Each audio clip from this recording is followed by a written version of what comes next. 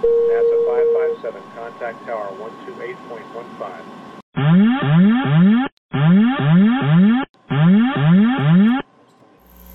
Caution, caution. Manual, fuel, manual, fuel. I'm John Golia.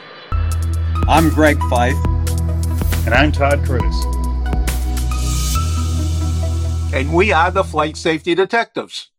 Between us, we have over a century of aviation accident investigation and safety experience to draw on as we discuss issues that affect all of us. So we are qualified to share our perspectives on accidents and incidents and what can be learned from them for the future. We're proud to say that we have two sponsors that really relate to the topic of aviation safety: the Professional Aviation Maintenance Association, or PAMA, and Avemco Insurance. Later on in the show, we'll tell you how you can get a 5% discount on your insurance just for listening to the show. We don't just dissect the official reports. In every episode, we identify safety issues and take the mystery out of accident investigations. So maybe pilots and their planes can have safer flights ahead.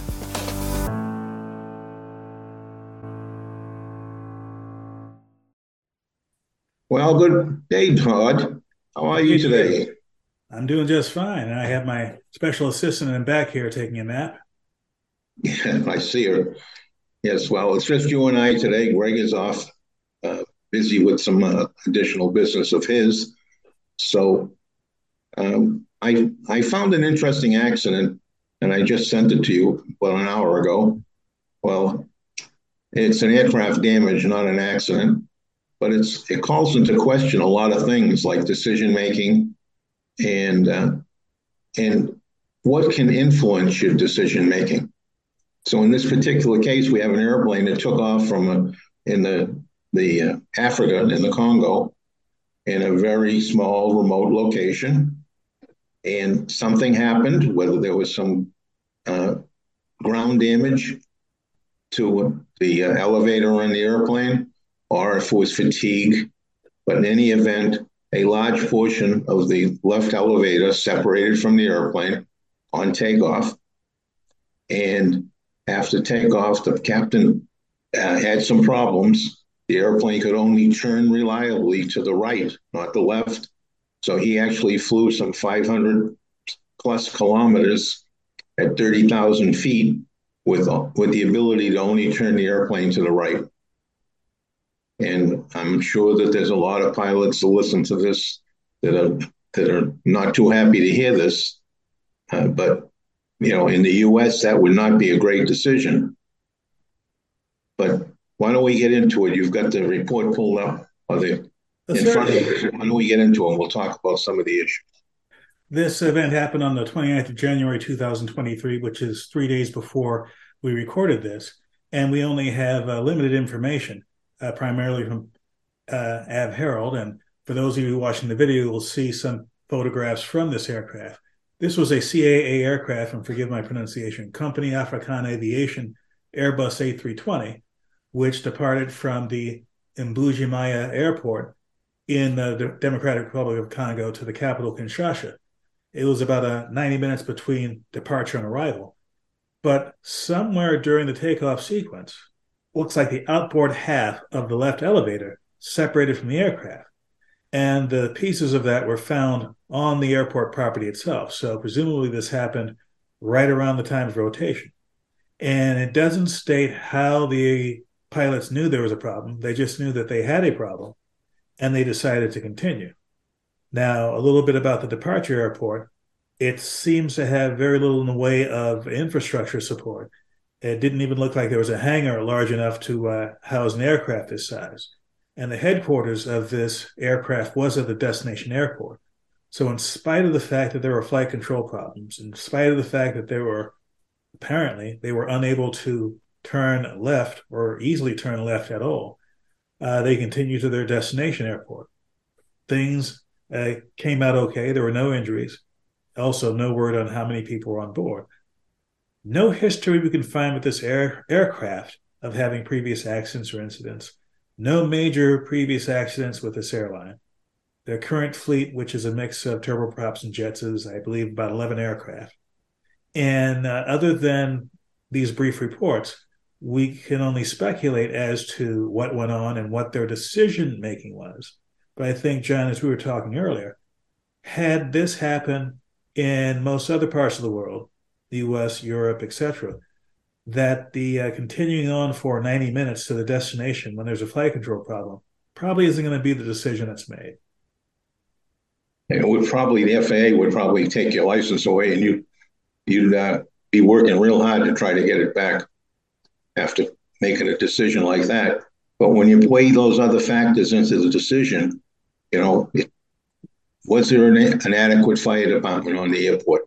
Was there an adequate hospital within striking distance of the airport? The city that they were going into is not exactly small, but in that part of the world, emergency services are not always what we expect here in the United States or in the Western world. So all of those factors, I'm sure, came into the decision-making of the captain to try to get to a place that in the event that it turned into a disaster on landing, that they could get the better services. But it doesn't, it begs a lot of questions because like you said, an hour and a half in flight, 30,000 feet, not knowing the width and breadth of the problem back there. A lot of questions. And looking at the pictures, I'll put my mechanic hat on for a minute. And looking at the pictures, you can see where the piece broke off from the airplane, and essentially it's the weakest or lightest part of the elevator because it's outboard of the most outboard actuator. There's two actuators that move the elevator on that airplane, and they're in the vicinity of hinge 1 and 3. And the problem with these departed pieces were at least hinge 4 and 5. I mean 5 and 6. It looks to me like it actually started right around hinge 4. So was there flutter involved with this? Was there ground damage while it was on the ground in this station, or maybe some other earlier flight in the day? Which I tend to say no, because I would expect one of those flight crews to have seen that on the walk around. But sometimes that might be a bridge too far too. I'm assuming that they did a decent walk around every time they prior to flight. But as I preach all the time in the show, these walk-arounds are necessary, and there's lots of things that are missed. Even here in the United States, there are lots of things that are missed on walk-arounds. So that's not here or there. So it looks like the weaker or lighter section of the elevator itself was where the failure was. Could have been flutter. Maybe there was a hinge failure that allowed it to, maybe number 6 hinge would allow it to flutter a little bit. The pictures of the piece that they found on the airport was clearly damaged at the wingtip, but was it damaged when it come crashing back to the ground, or was it damaged beforehand and resulted in the flutter and fatigue of those hinges? So it's a lot of unanswered questions that we'll have to go to the lab probably to figure out the condition of the hinges at the time of separation, to figure out if it was fatigue. There was another interesting piece that while you were looking it up, I looked, and there's a number of service bulletins and ADs out against the elevators on A320s. And over time, they've had to replace them and I haven't dug deep enough into the documentation to be able to speak accurately or firmly on this. But I do remember that there were some issues that required them inspections, and if they found a problem, to replace the elevator. And when you're replacing the elevator on these Airbus airplanes, there's hours of inspections that go with them. And now you have a disconnect between the hours on the elevator and the hours on the airframe. And that has led to problems all over the world with airplanes, with record keeping and things that get missed. And so you have overflying hours on lots of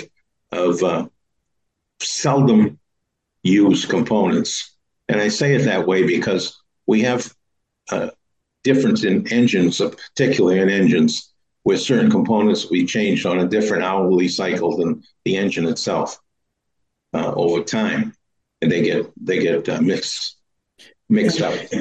When it comes to those kinds of service bulletins where normally you would have an oversight organization in the U.S., who would be the FAA, that would enforce that these things be changed if they're required. And again, it's unclear whether the oversight in the Democratic Republic of the Congo was sufficient to do this, because one of the things that is known about this country is that, according to the European safety authorities, any airline from this country is banned from flying in European airspace.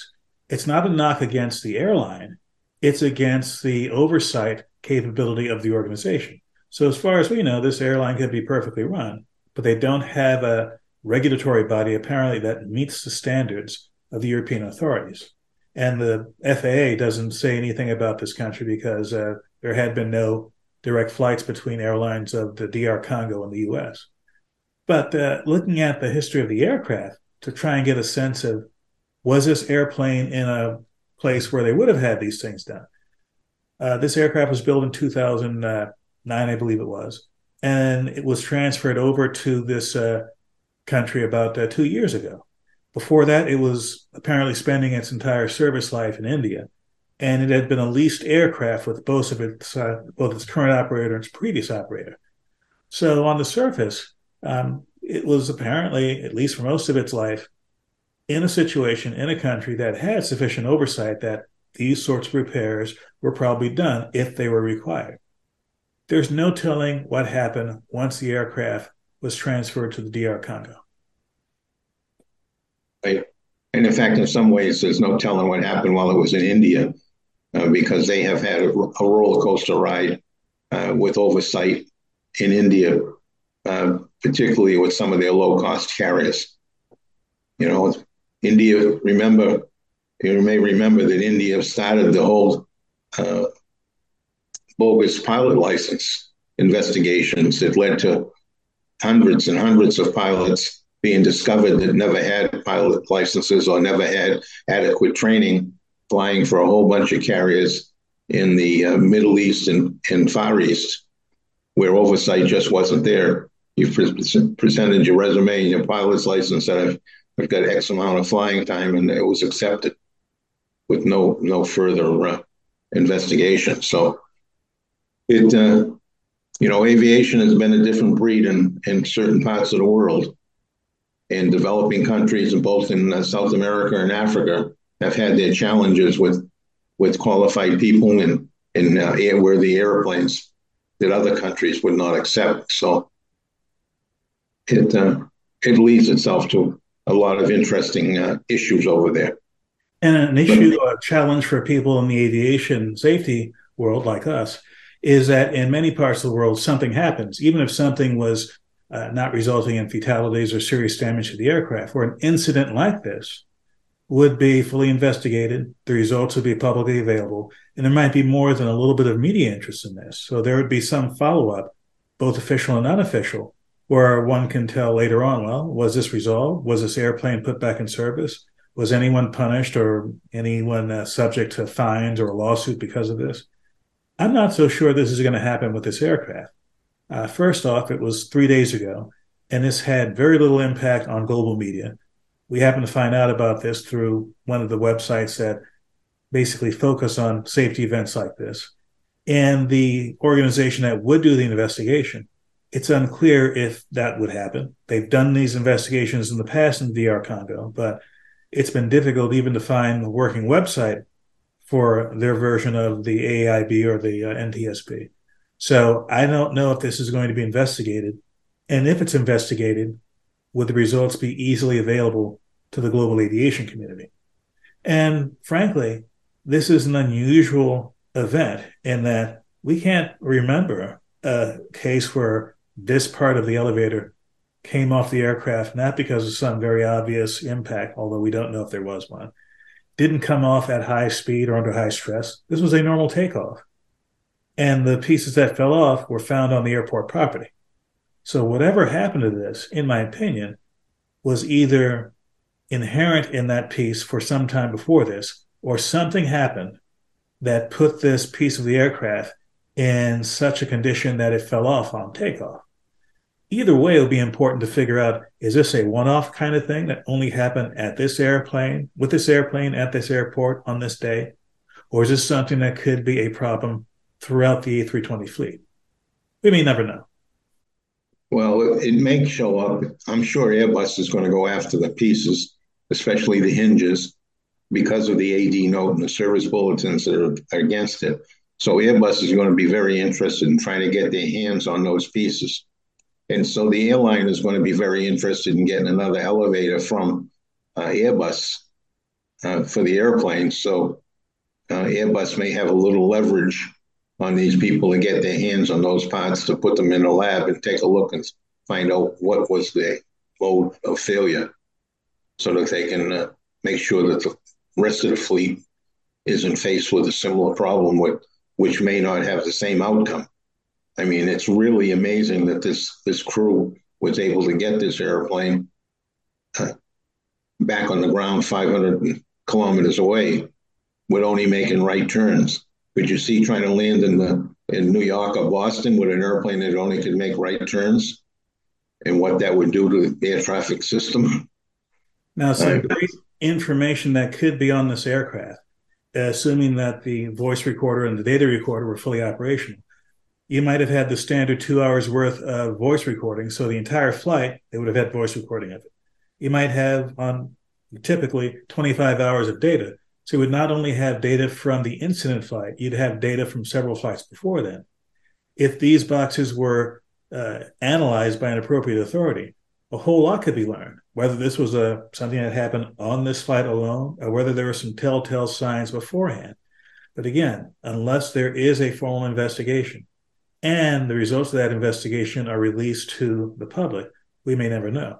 On the subject of Airbus, yeah, the chances of them pulling the voice recorder when that airplane landed are probably pretty low, unless Airbus had a representative that was there that was exercising a little bit of whispering in their ear, telling them what to do, because they have no authority to actually order them to do anything like that. And given that their civil aviation authority is weak, based upon the fact that the airplanes from this country are not allowed to fly into Europe, that tells you that their authority doesn't have the ability to monitor the airlines that operate in their country. So all of these things come together, sort of indicate to me that our best hope is to get our hands on the physical pieces and get them into the lab to try to determine what was the mode of failure. Was it fatigue? Was it damage? We may never know. We may never know. But what this event does put a big spotlight on is decision making. And while I would probably fall on the side of many people saying he should have returned to the airport, knowing that there was probably limited airport rescue and firefighting available, and I'll be generous and say limited, the fact that the emergency services were probably not going to be able to take care of all the passengers on the airplane, and not knowing how close to the airport the hospitals were in the event the landing turned into something different than the one that did occur. All of those pieces impact on a captain's decision. Well, I still think, while I said that I thought he should come back, I'm not so sure that if I were making that decision, I wouldn't make the same one and go on. The airplane was flying all right. We got some limits. I don't know if I would have gone to 30,000 feet with it, but he didn't go to the 38 or 39 that they normally do. So he was maybe being a little more conservative in that area. But it opens a lot of questions, a lot of concerns in a whole host of areas. Human factors side of it and the mechanical side of it. Thank God the outcome was what it was. It's pretty easy to sit back now and talk about it and say, we can talk about all these bits and pieces. He had to make that decision. He had to protect all the people on board his flights. I'm glad the outcome was all right, and it proves that he made the right decision. He would have been subject to a lot of criticism if the outcome were different. This is So one of the it's, situations where, because of the weakness of the oversight of the civil aviation authorities, because of the fact that this was an incident, not an accident, so there's less official and major media attention. This is basically asking folks who might have information, hey, look for this stuff on social media. Who knows? There could be someone on Twitter or whatever, who has information, albeit piecemeal, that'll give us insights about this. Right now, that might be the industry's best hope to find out more about this than the small amount of information we have now. I hope somebody's going to interview some of the people on that airport, because I've been around airplanes on the ground a long time, and people drive stair trucks and catering trucks and all kinds of vehicles under wings around the airport that they shouldn't. And I've seen gouges in the wing where nobody knew they happened. Nobody knew, how did this happen? And everybody had amnesia. So there's a lot of issues in this one to be explored. And let's hope it is done. Airbus does a good job to find out just what happened back there, because, where there's smoke, there's going to be fire if there isn't there now. And service bulletins and AD notes against an elevator especially an AD note, means that we've seen problems back there before. There are issues back there. And let's make sure we get to the bottom of this one before we have one that doesn't have the same outcome. Well, with that, I think we've talked this little one to death. We will be watching it in the future. If more information becomes available, we will talk about it some more, because it does have some interesting elements. Like I said, decision-making for one, also inspections for another. So we will be watching it closely. And if we get any more developments, we'll raise it. And since it's just you and I this time, Todd, you get the second last word. Very good. Well, this time, the second to last word isn't about the air crew or the oversight or the manufacturer. It's about the passengers, in that you and I have both flown in various parts of the world where safety oversight and safety levels aren't what we're used to in the US or Europe. But if you're flying in that kind of environment, that part of the world, you're there for a reason. And you're accepting those risks that come with that. If the choice is, I either fly there and visit, or I don't fly there and visit, and you have a motivation to do so, air travel might be the best, most convenient, quickest way to do so. And the alternatives would be even more high risk than what we've seen in this event here. That's a personal decision. And for some, it's not an easy decision. But you can either complain about the fact that it's not just like home, or you can make an assessment, make a personal decision, and live with the consequences. Well stated. All right. And as usual, I will talk about things closer to home. And that is what every pilot should be doing before he goes flying. Do a thorough session of pre-planning. What you are going to do if something happens. There was a recent accident, and I only know it from like a 5,000 foot view, but on takeoff, engine failure, and tried to make the impossible turn to go back to the airport that he just left. And that's one of the worst decisions a pilot can make. You have an engine failure or loss of power on takeoff, look in front of you and find a place to put it down. Don't try to turn around and go back. You don't have enough altitude. You don't have enough speed. They call it the impossible turn for a reason. So pre-plan your flight, pre-plan for any of a whole sundry of possible failures. When you get out to your airplane, take a good look at the airplane, a good pre-flight. Remember, oftentimes your airplane's been sitting out there for days and days or weeks or more. Take a damn good look at your airplane to see and ensure that nothing has happened to it while you were gone, especially critters deciding that looks like a good place to build a house, in the many nooks and crannies inside an airplane. So do a very thorough pre-flight. When you get off the ground, put that head of yours on a swivel, because we're still seeing mid-airs close to airports, and it's crazy. There's a video I just saw where a slower airplane was overtaken by a bigger airplane, all general aviation, with a near miss in between there. Overtaken by an airplane. Where was that pilot's behind them's head? You're overtaking an airplane in front of you. You're not looking out the window. Anyway, please, we got a lot of risks out there. Pay attention. Use your head. You've got your pilot's license because you showed you have the demonstration. You've demonstrated to somebody that you had the skills. Don't forget about all those skills. Right? Protect yourself and protect other people in aviation. And please, please fly safely. Thank you for checking out our show. We really value our listeners and subscribers. Our podcast gets ranked by you and how much you like it.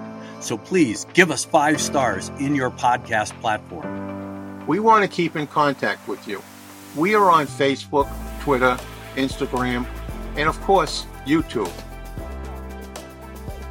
You can email the show at flightsafetydetectives@gmail.com. By the way, if you're on YouTube, we're really working on growing the channel, and it helps if you all send in comments. Please do that, and we read all the comments. And be sure to subscribe. Remember, if you're in the market for aviation insurance, you can save 5% with Avemco just by mentioning our show. Visit them at www.avemco.com. That's it for this episode of the Flight Safety Detective. Until the next episode, fly safe.